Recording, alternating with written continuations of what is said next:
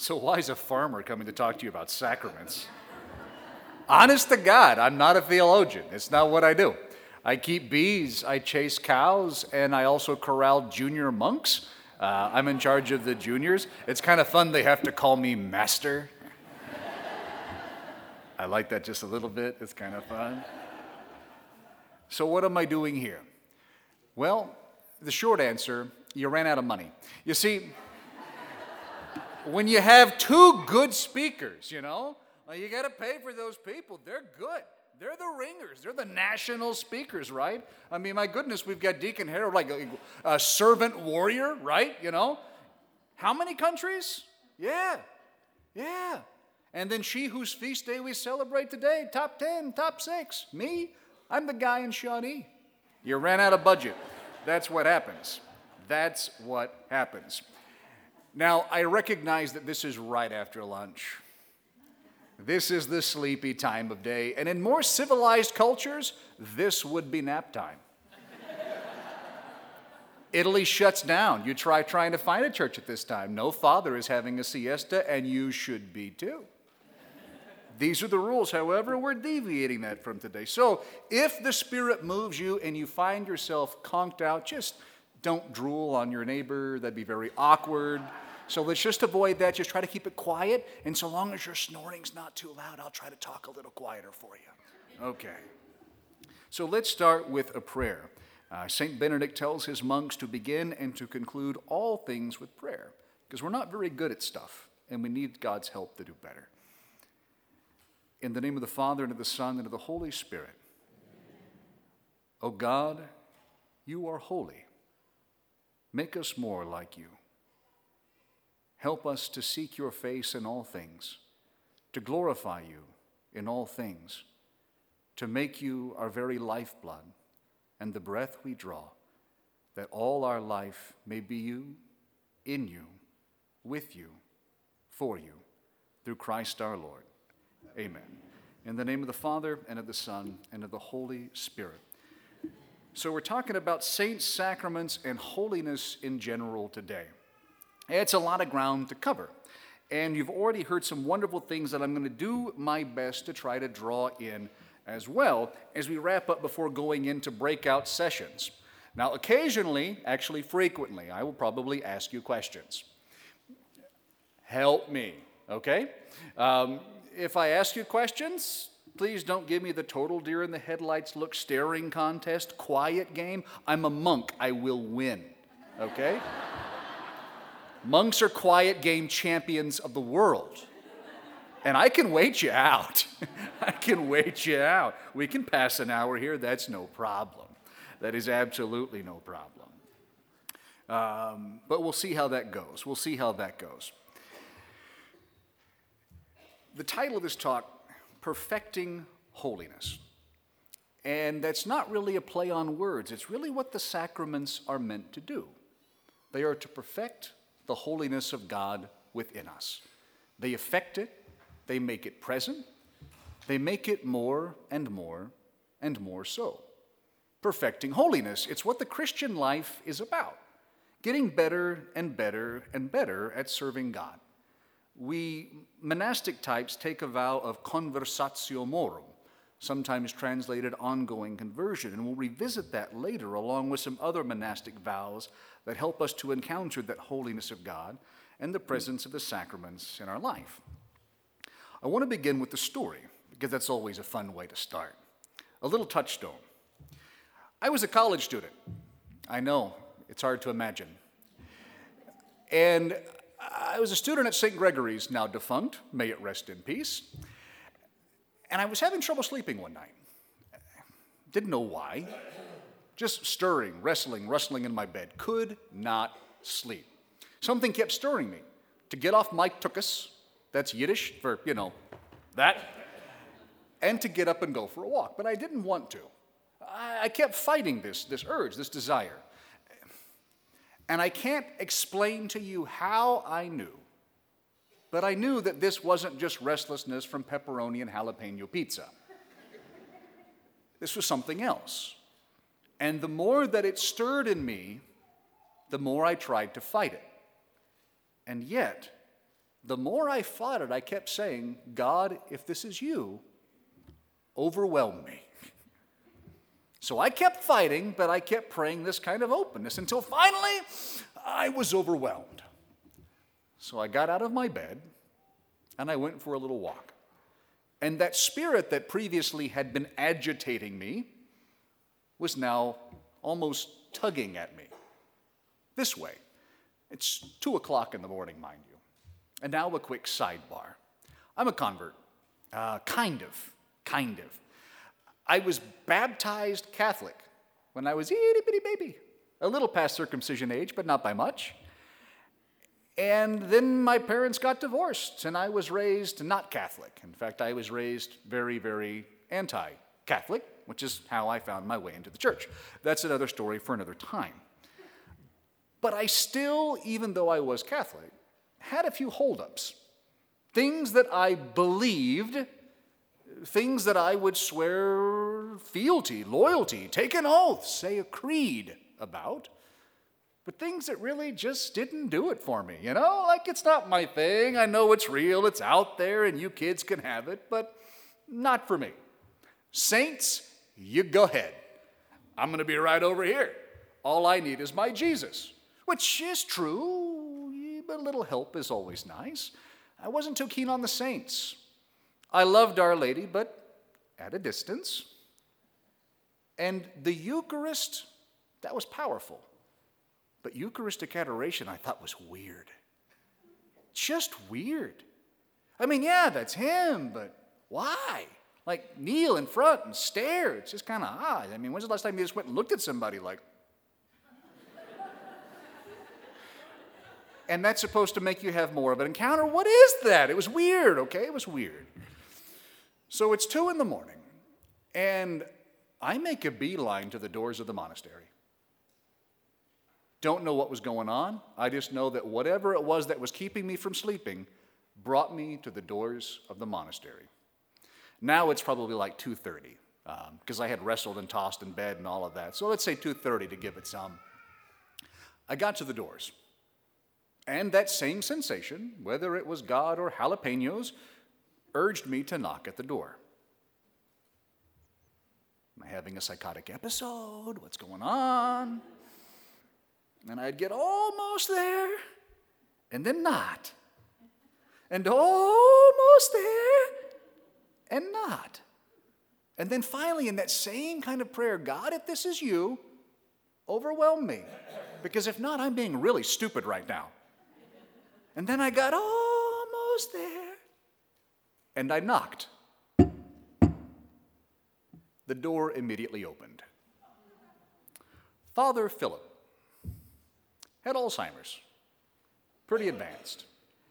Couldn't remember yesterday, but he was a heck of a guy. And I do believe truly that God moved in that man in ways that few of us can fathom. I heard stories of when he had all of his wits about him, and I encountered him after, and God worked in this man. But in his state at 2:30 in the morning, he just smiles at me and says, "Welcome, brother. Will you be joining us in the choir?"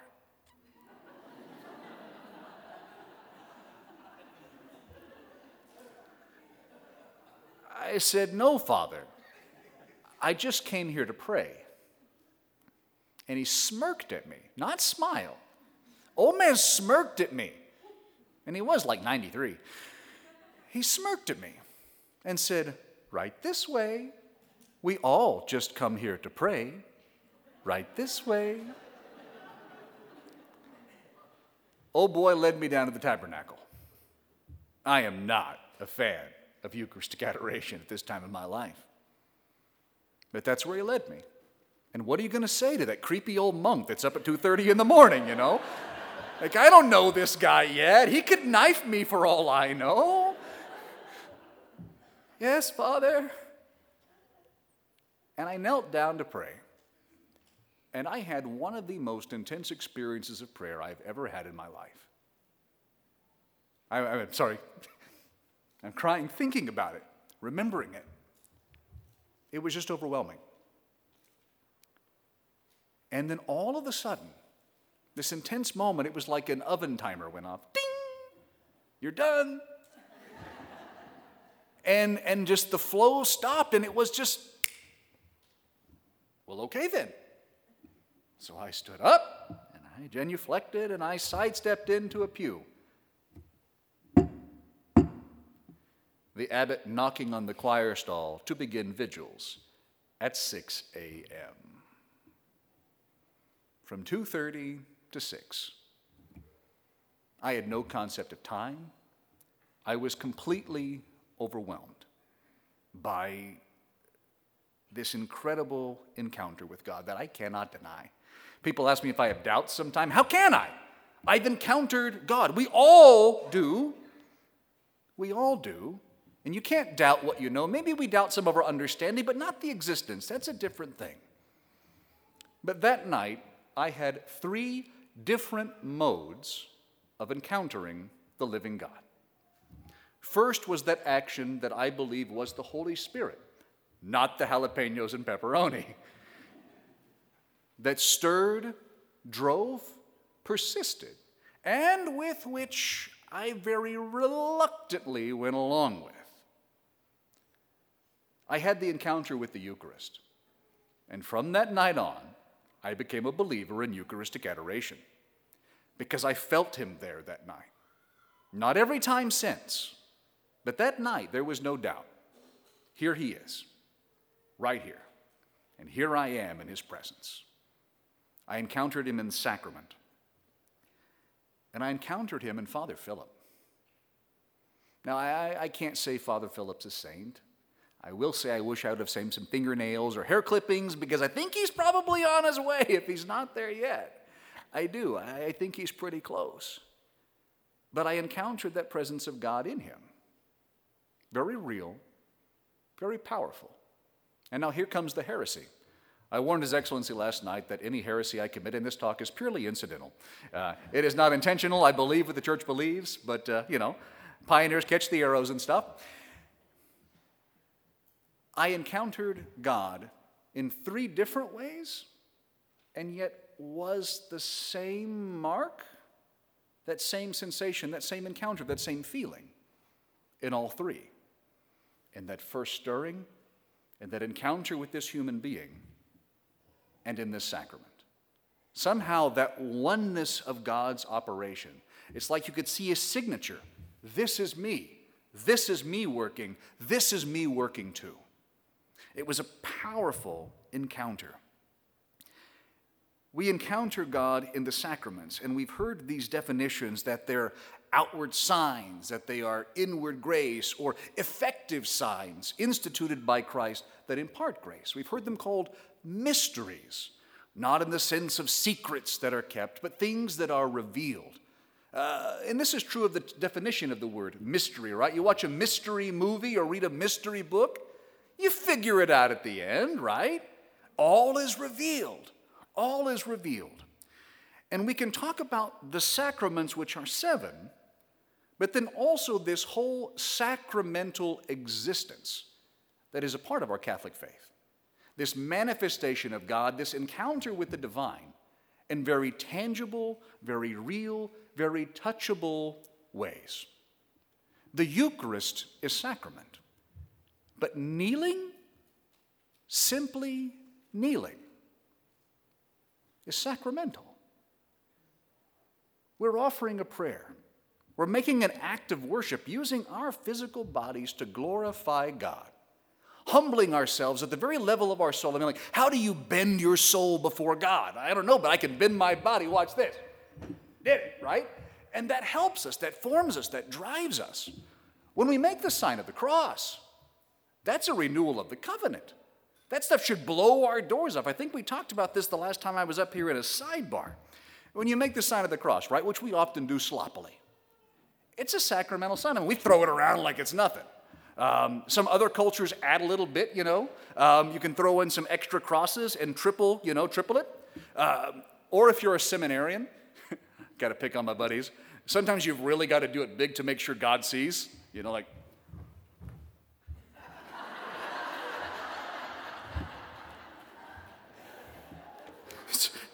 You lucky God, you've got me. It's a phase. We work through it. It's a phase. But often we just throw it aside. So think about this for a moment. You're walking into a church. You're getting ready for sacrament, right? You're getting ready for it. You're going for Eucharist. This is the big one.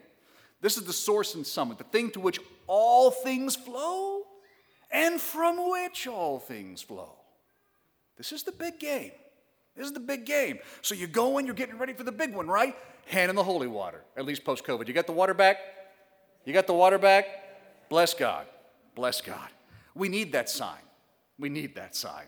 And it's not transmitted that way anyway. Get over it. So you dip your hand in the holy water. That's not to make you want to go to the bathroom. Although if any of you fall asleep in this talk, I might try it. No. You dip your hand in the water, recalling baptism. That sign by which you are baptized into the death of Christ. And then you make the cross. And when you look at a crucifix whose body is on the cross, Jesus. And when you make the sign of the cross on yourself, whose body is on the cross? Oh, it's you. As you have done for me, I will do for you. All of you for all of me.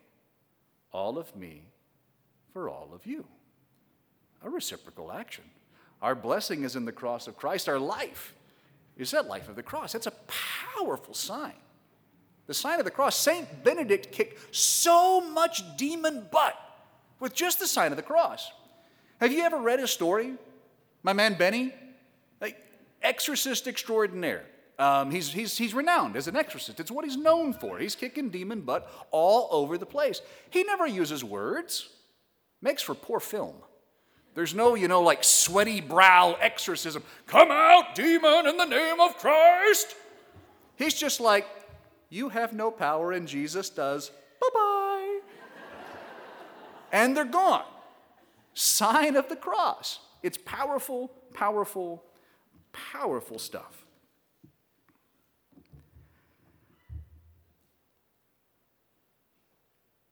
In our bodies, we glorify God, and we encounter him in ways that we normally could not. Sacramentals. The Catechism tells us that apart from the 7 sacraments, we can think of the church as a kind of sacrament. A sacrament as an encounter, as a representation, a manifestation of Christ Jesus, who is the church's head, and the Spirit unites that head with the body. Some theologians refer to the church as the fundamental sacrament, from which the other 7 flow. Christ can be referred to as the first sacrament, or the primordial sacrament, or if you want to use the cool German, the Ursakrament. That's just kind of fun. Because Jesus is himself the manifestation of fullness of the Godhead bodily. He's living sacrament.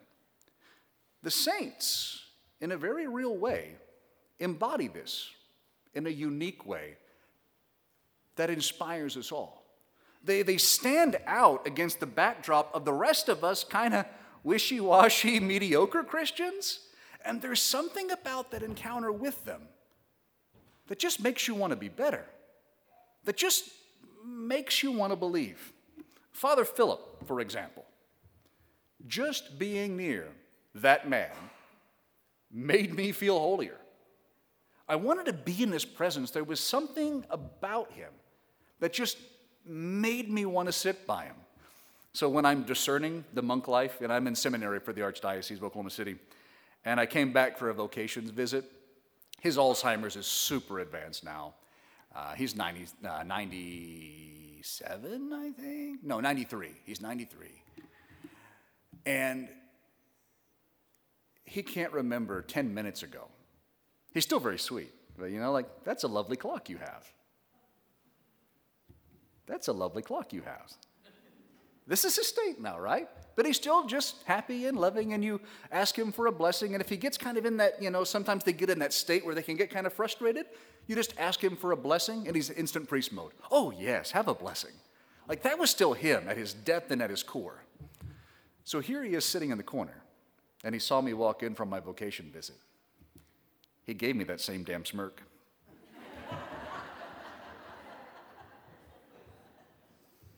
He knew more than he was letting on. He knew more than he was letting on. And he's not the only person that I've had that kind of encounter with. Sometimes you just meet someone, and there's something about them, you can't put a finger on it, but you can just sense God's hand upon that person. And it is an incredibly powerful, powerful witness. St. Paul tells us that we all have our gifts from God, right? There are those who are great speakers, there are those who are great teachers, there are those who are administrators, there are those who can sing, and if you can, you better help your parishes, because sometimes that music is awful, and God needs to be glorified. My mom's got a beautiful voice, and as she does, she sings beautifully. She's a convert now, too. Welcome to the team. My whole family's paping like popcorn. It's fun. Every couple of years we get a new one. Grandma's next on the list. Yeah. So she's complaining about how bad the music is at her parish. Don't worry, she's not in this diocese. And she's like, I just want to say something to the priest. What should I do? I say, Mom, why don't you sing? But I can't. Oh, but you can. Put up or shut up. God gave you a gift. Either use it or quit whining. God builds up his church by giving the gifts to the church, right? God gives us gifts of encouragement, an often overlooked gift in the life of the church. Maybe you're not the best speaker. Maybe you're not the best administrator. Maybe you can't even bake anything for the sale. I can't. But you can encourage those who do. You can be grateful for those gifts. What was Mary's greatest ministry after her great fiat? I mean, that's pretty huge, don't get me wrong. Biggest ministry, greatest service to the church that our Blessed Mother performed in her life. What was it? She gave Jesus the kick in the tush at the wedding, right? It's time, son. Get out there. He didn't wanna. Mama said, do it.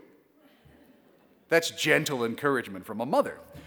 We need encouraging mothers and brothers and fathers and sisters and all of these people in our lives to build up the church. There are many great gifts, but the greatest gift that we have that we can witness to build up this church of ours, it's holiness. It's holiness. Because it doesn't matter how well you speak.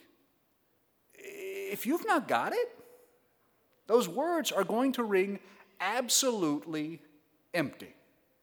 You can teach it all day. Your theology can be perfect. But if you do not have the light of life within you, they will remain in darkness. So how do we bring this about? Because somehow the saints managed to pull off what we fail to do, right? Like you take guys like Saint Jean-Marie Vianney, one of my favorites.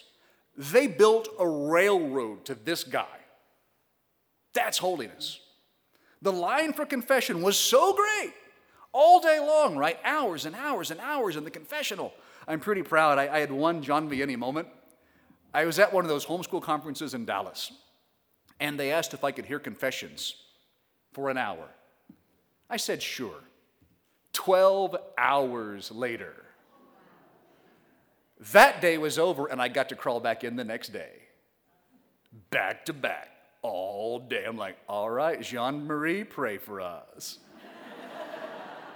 They brought me sandwich, they brought me water, I was getting cramps.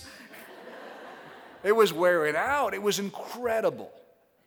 It was incredible. And that was this man's life. They built a railroad to him. You got guys like St. Bernard. Their whole family decides to monkify when he monkifies. St. Francis changing the whole church. The saints do powerful, powerful things. And that's for all of us too. So what is holiness? Holiness doesn't mean perfect. It doesn't mean that. Holiness doesn't mean sinless. That's a different word. When you're looking up holiness and you're going Old Testament, and I'm an Old Testament kind of guy. Give me that old-time religion. Give me that old-time religion. Love it. Love me some Old Testament.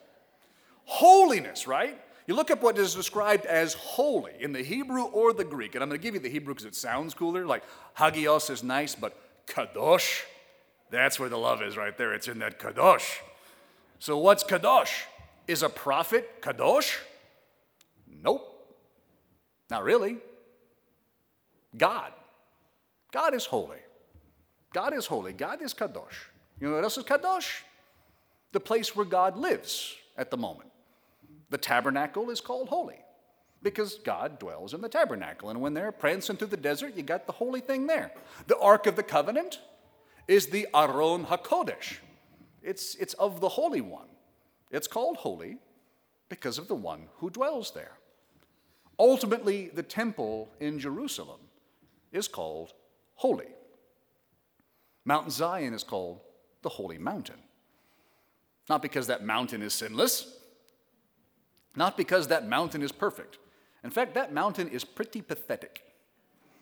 It is. Have you seen, anybody seen it? Seen the mountain? It's little. It's not a mountain. It's like a hill, a rock. It's a big rock. And so when the Psalms talk about Mount Zion becoming the tallest of mountains, that's going to take a lot. It's going to take a lot. It's not an impressive mountain, but that mountain, that's the mountain. That's the holy mountain. Because that is the mountain where God dwells. Holiness is simply this: where God dwells. We call the saints, well, saints, which means holy. The holy ones, because they lived their lives in such a way that they were filled with God. They manifested that divine holiness while on earth. And now they bask in that divine holiness in heaven. They're the holy ones. They're the saints. They're our role models. They're the heroes. They're the ones that make us feel like wimps. You know what St. Paul calls us? The saints. That's right. You're looking at us. Look around. Look to your left. Look to your right. May not be St. Monica. Might not be St. Augustine, but that's a saint beside you. How's that going to go and be the case? How is it that we look in the mirror and think, here is a saint? Well, I didn't say we were perfect saints. I didn't say we were the best at it, but that's what we are. We are the holy ones of God. And St. Paul begins almost every letter of his with that address at some point. To the holy ones of Corinth or Ephesus or wherever. To the holy ones. Greet the holy ones with a holy kiss. Truly, you are now one of the holy ones, no longer strangers and sojourners, but you are the holy ones. He tells us how we are endowed with every grace and with every blessing under heaven. And then he goes on to tell us we need to be doing something about that. That's pretty much every letter of St. Paul. Congratulations, you passed St. Paul class. That's what it is. This is who you are. Live up to it. Live up to it. So how is it that we are holy? Well, we start with baptism. What does baptism do? What's it do? You people catechize, come on now. What's baptism do? Wash away sins. Lame, what else does it do? Participating in the family of God, because now we are adopted sons and daughters. We are getting somewhere. We got adoption going on. What else is happening? Holy Spirit is now active in our lives. We have now entered into, what did the deacon tell us? A covenant. A covenant. Fun story. Old Testament time. Genesis, Exodus, Leviticus, Numbers, Deuteronomy. The book of Deuteronomy ends where? We're Old Testament. We don't have baptism yet, but we're going to get there real quick. We are going to get there real quick. Deuteronomy is Moses' last speech, okay? The book of Deuteronomy, it's Moses' final hurrah. It's one big homily. So before you complain about your priests giving long homilies again, read Deuteronomy and hush. He's like, I'm dying. Here's an address, but I'm still alive in round 2, right? I mean, he's just going and going for pages. Just shut up and die, holy man. But he won't, he won't. But he dies on the mountain while the Israelites are still the other side of the River Jordan. That land on the other side is God's promise. That's the land of promise and blessing. That's the place where God said he would lead them. That's the fulfillment. That's where they are going to become a holy people, sacred to the Lord. Here it comes, and they've been in training for 40 years in the desert because their ancestors were horrible at it. So here they come. But it stops at the river. You don't hear about the claiming of that promise till you get your little Joshua in your life. That's when they start coming in, claiming the promise, but it stops at the river Jordan. And guess where the Gospel of Mark kicks off? At the river Jordan. It's not that he didn't know about the nativity. He's like, that's boring, let's get to baptism. Who cares about some wise fools? No, we need to get down to some sanctification, and jumped right to the baptism. Because baptism is the entrance into the covenant. Baptism is the fulfillment of the promise. Baptism is that relationship where he will be our God and we will be his people. Yes, it's a forgiveness of sins, but that's the most boring part. It establishes a new and abiding relationship. And so it begins our sacramental life and has impact on us even now. Those one-time sacraments that we often think they've done something in the past. No, they do something in the now. Who you are at the fiber of your being was changed that day, and that impacts who you are right now. It continues. You are now a child of the promise. You are now an open pathway for God's presence. And the Spirit, which is meant to guide us all, is offered to you. Offered to you. You can bat it away. You can bat him away, ignore him, for a time. For a time. Those other one-time sacraments intensify that first one. And so our confirmation is not one and done. It strengthens and intensifies and prepares us for ministry, and we will talk about that in a little sidebar session, so I won't waste time on it now. Holy orders changes the very being and nature of a priest, a deacon, establishing a new purpose to their life. You know what doesn't do that? Monastic profession. How lame is that? Ordination is a sacrament. Marriage is a sacrament. You want to be a monk or a nun, guess what? That's just simple old baptism you're living out. We got the short end of the stick. You know, they actually debated it for a while. It was almost the 8th sacrament. And yet, 7's a cool number, you know, but 8, cool number, 8 beatitudes. Why not 8 sacraments? Consecration could have become one. Religious consecration, but no.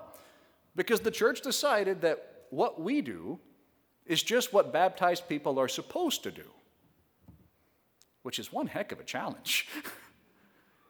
If a consecrated religious who makes their whole life focused on God, who tries to order everything unto that glory of God and making of themselves a complete and perfect offering to the best of their ability every day of their life, that's your baptismal call.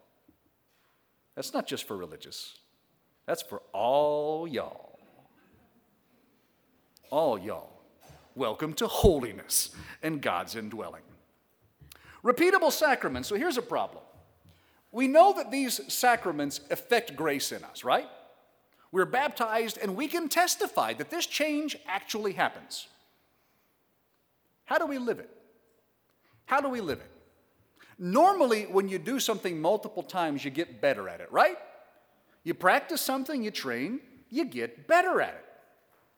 So why was your last Eucharist not the best Eucharist of your life?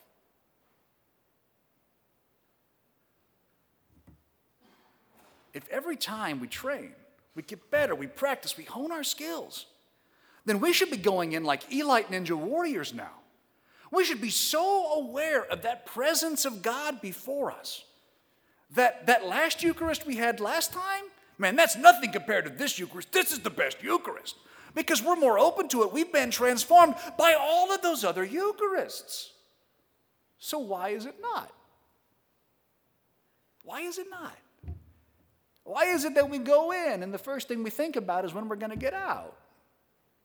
Why that baby's crying? Why that guy smells like cheese? That's what's on our brain. You should try being by monks in a choir stall. It's worse. It's much worse. Why is it not the best Eucharist?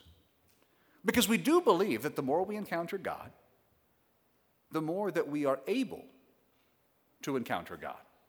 It grows in us. It grows in each time we become better and better. So heaven, for example, sidebar, and then we'll go back to Eucharist. St. Therese of Lisieux, when she was a little girl, she wondered about great saints and little saints. And you probably know the story, right? And the sister explains, well, some are thimbles and some are cups. All that matters is that you are full. Beautiful. Beautiful. God's grace is enough. For whatever we got going on, His grace is enough. And I don't have to be that guy over there. I got to be who God has called me to be, to the best of my ability and His grace. Full. But the fun thing is that when you're a thimble and you get filled with the grace of God, you eventually grow to a cup, and then to a bucket, and then to a bathtub. And this morning I had to use a bucket to fill my bathtub because there was no hot water. And I was very sad. But the ice bucket became my friend. And I started with the cup, and then to the bucket, and then I thought, all right, St. Therese, you're making the show today. But we grow more and more and more. We're not thimbles and cups. We're like water balloons that can't burst. We just get bigger and bigger and bigger so that we can contain more God than we did before. It's an increasing encounter. The more His holiness is established within us, the more that we are free to respond to that operation of grace. It grows and grows and grows and grows, and we never, ever pop. And so it is in heaven. God is infinite, and we're always taking more and more and more and more of Him. So if every Eucharist is an encounter, how do we not encounter more? Part of the problem is the quality of the encounter. It's not that God's not there. We know that He is, right? Every time there's a Mass, bread and wine are going to turn into body and blood. It doesn't matter how boring that holy man is, Jesus Christ is going to make an appearance. We know this to be the truth. And so the Church tells us that though the sacraments are affected by the nature of who God is and not by the ministry of the priest, that, nevertheless, the fruits of the sacraments also depend on the disposition of the one who receives them.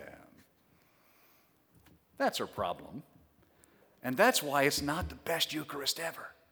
Because we've had the Eucharist before, and we think we've already consumed all that He has to offer. It's just another one of the same, not a deepening and moving beyond. Your next Eucharist can be your best Eucharist ever. So how do you do this? First, I'm going to turn this on, and I want to ask you some questions. We got juice. This is awesome. We are now mobile. Monks are supposed to stay rooted. We vow stability. I am now a gyrovag, the most detestable kind of monk. If you read the rule, that's really funny. So, we go to Eucharist, right? We're at the Mass. We know what's happening. We're catechists. We understand the rules. We know what's going on. What are the barriers that prevent us from having that meaningful, fruitful encounter with who and what we know to be there? If you're loud enough, you can shout it out, or I can bring it to you with the microphone. What are the barriers? Both practical and spiritual. What are the barriers? Give me a hand and I'll call on you. That way you don't talk over, but if you can belt it, belt it. What do you got? Can you belt it? Sin. That is a barrier. That's a barrier. We get stuck in the mud, right? We fall. We fail. And a number of things happen. Number one, let's talk plumbing for a moment. Imagine that you are a pipe. You're a pipe. And you are meant to be a conduit through which the glory of God flows. Full blast unto the world. But sin is like that gunk, you know? It's like the hairball that clunks in. And you got to put in a little drain, or sometimes you got to get the snake and get that out of there so that the grace can Flow. Unclog the lines. Any of you mechanics? Any mechanics in the room? No mechanics. We're all going to die. This is the problem I've got in the monastery. Everybody wants to be a theologian, a scripture scholar. I want a plumber, an electrician, and an HVAC guy. That's my holy trinity of vocations recruitment. That's who I want. Other barriers.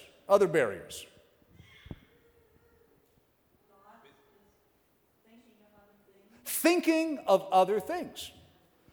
God is present. We know this. But if I look this away and I'm totally ignoring you, it's just awkward.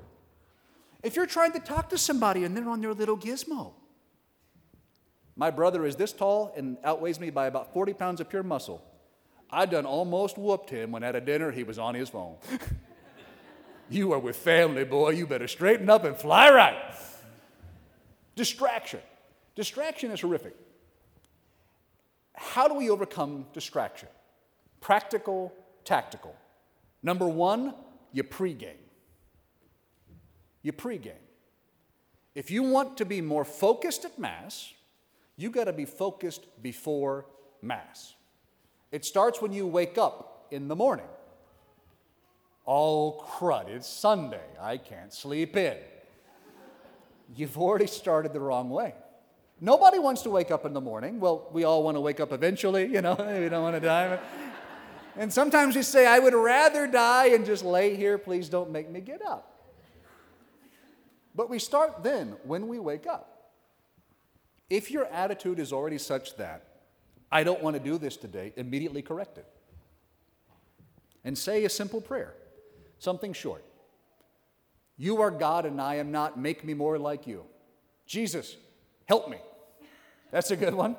And maybe if you got a bad back, bad knees, you're praying it extra, Jesus, help me, because I got to get out of bed. Jesus, help me. But change your disposition already in the morning. Don't let that be a fright.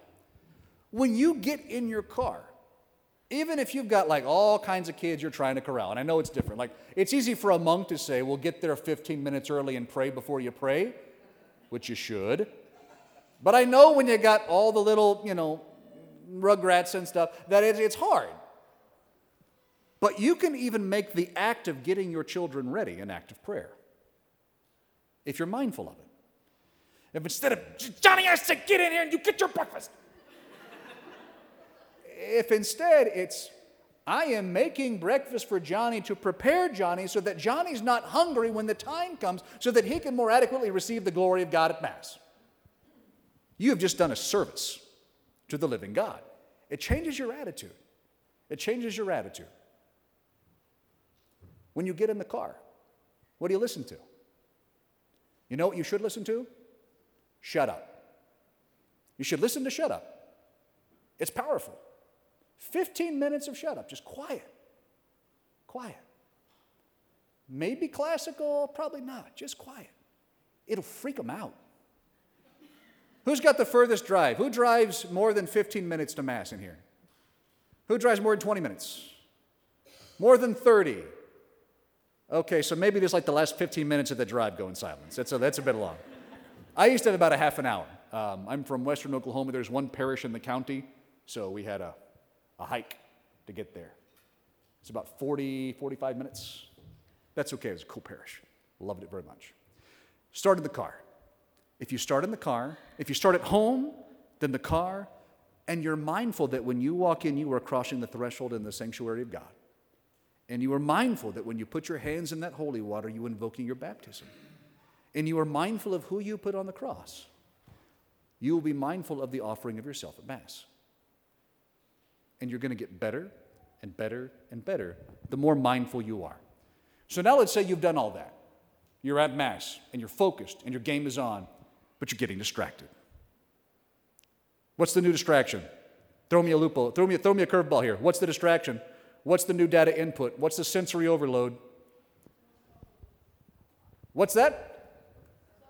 Cell phone goes off. Yeah. Jesus calling. Back to the Mass, right? Something that seriously helps. close your eyes for just a second. Whatever it is, close your eyes for a second. God is here. I am here. That's simple. You're not thinking about the cell phone anymore. You're past it. You simply remember where you are. I said I was going to talk about more vows, and this is that vow of stability. Monastics don't take the normal vows. We take much cooler vows because we predate those other vows. And one of those is stability. The idea is that God is not beyond the rainbow. God is right here. God is right now. And if I want to be holy, I need to be in that presence of God. What do you have to do to enter the presence of God? What's the great trick? How do you do it? How do you pull it off? Prayer. Simply being mindful. God is already there. You could not hide from him if you wanted to. He's there. We just ignore him. All you got to do is stop and be present to him who is present to you. And you just got holier because you've had that encounter with the living God. Distractions come, but we can easily maintain our focus by constantly returning unabashedly to him. And it requires persistence because it's easy. Like we come to these things, right, and we get stirred up. We get fire in our bellies, and we're ready to go out there and win one for the Almighty. For a week, maybe 2, 3 if you are strong. And then we kind of get back into the rut. Being a Christian requires perseverance, stability, endurance, not fleeing from the fight. Oklahoma State Capitol has a dome now, right? We've got a dome. Everybody else had a dome. We had to have a dome. You paid taxes for that. I didn't. And on the top, we have a Native American with a spear through his pant leg, symbolizing what? That he will not flee from the fight. Here I stand rooted. We may be overwhelmed, so be it, I'm not fleeing. That's our tenacity in prayer. That's like on top of our state capitol. That symbol is a powerful one for prayer. We stay rooted for the glory of God, and we don't shy away from the fight. We are stable in this battle. I oftentimes describe monastic life as a steel cage fight with ourselves. We can't escape. We are locked in that monastery, and we can't run away when it gets tough. We can't run to TV or internet or friends or whatever distractions. We are stuck in it, which teaches us perseverance and recollection. And that's not just for us. That's for you too. Another monastic element that I want to drive home is the idea of this conversatio morum, which I mentioned at the very beginning of the talk. Conversatio morum, this conversion unto the monastic way of life. But the church said the monastic way of life is nothing but baptism. So this is for you too, right? This is for you too. The idea is this, and if you hear somebody else that's holier than I am, they would probably tell you something better.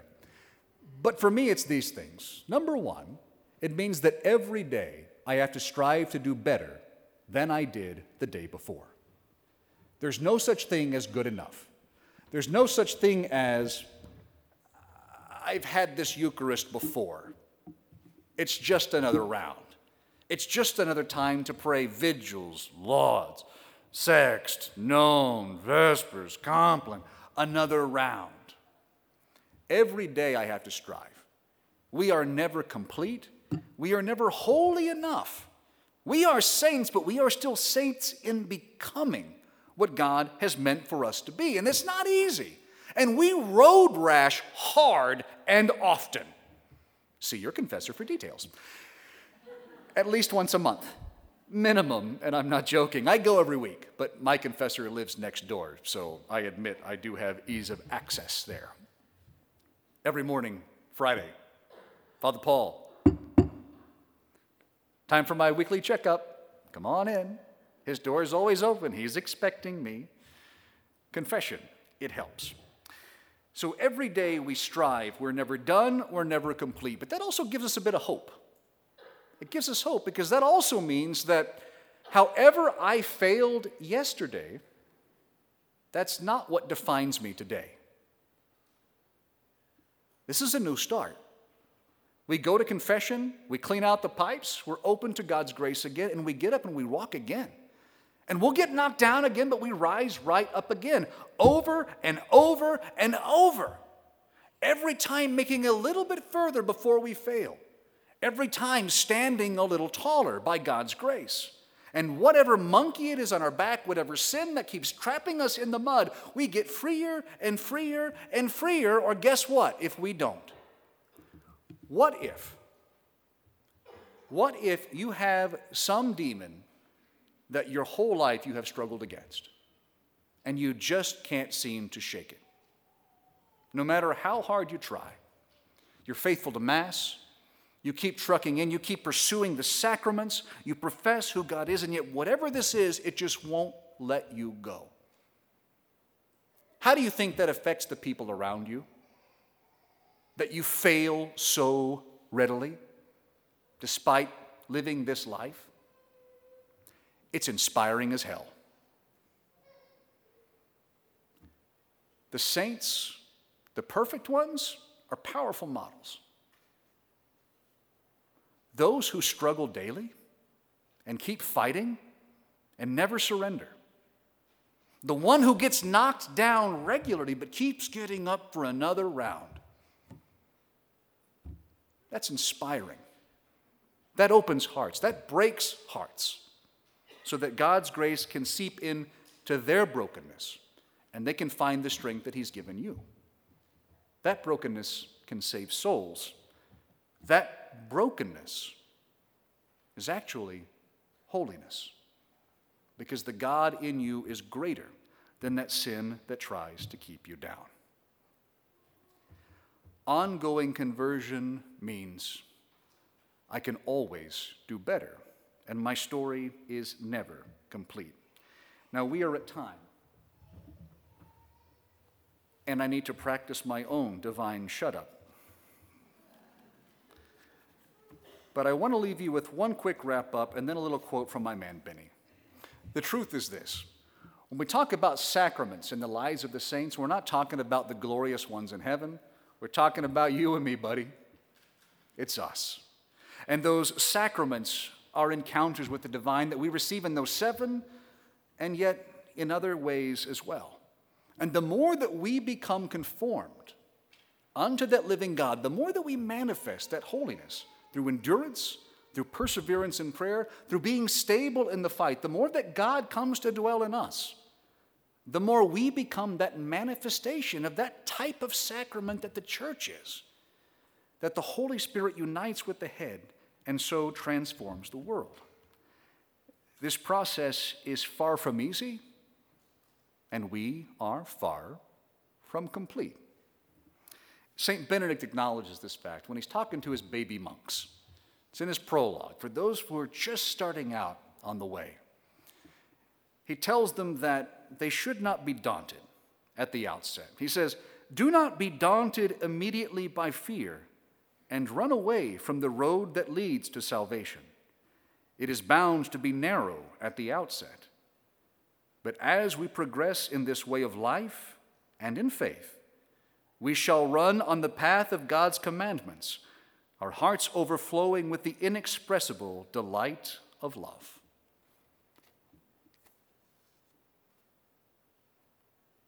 Right now, we are saints who weeble and wobble and who fall down, and we will be saints who rise and walk again. And if we rise every time we fall, we will be saints who run and saints who draw other saints to the glory of God. God bless you all, and I hope you have a fruitful conference. Let us give glory to the Father, and to the Son, and to the Holy Spirit, as it was in the beginning, is now, and ever shall be, world without end. Amen. Bless you all.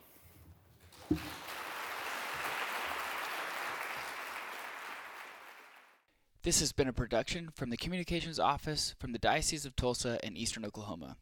Be sure to check out all of our other podcases at dioceseoftulsa.org/podcasts. Thanks. Thank you so much and have a great day.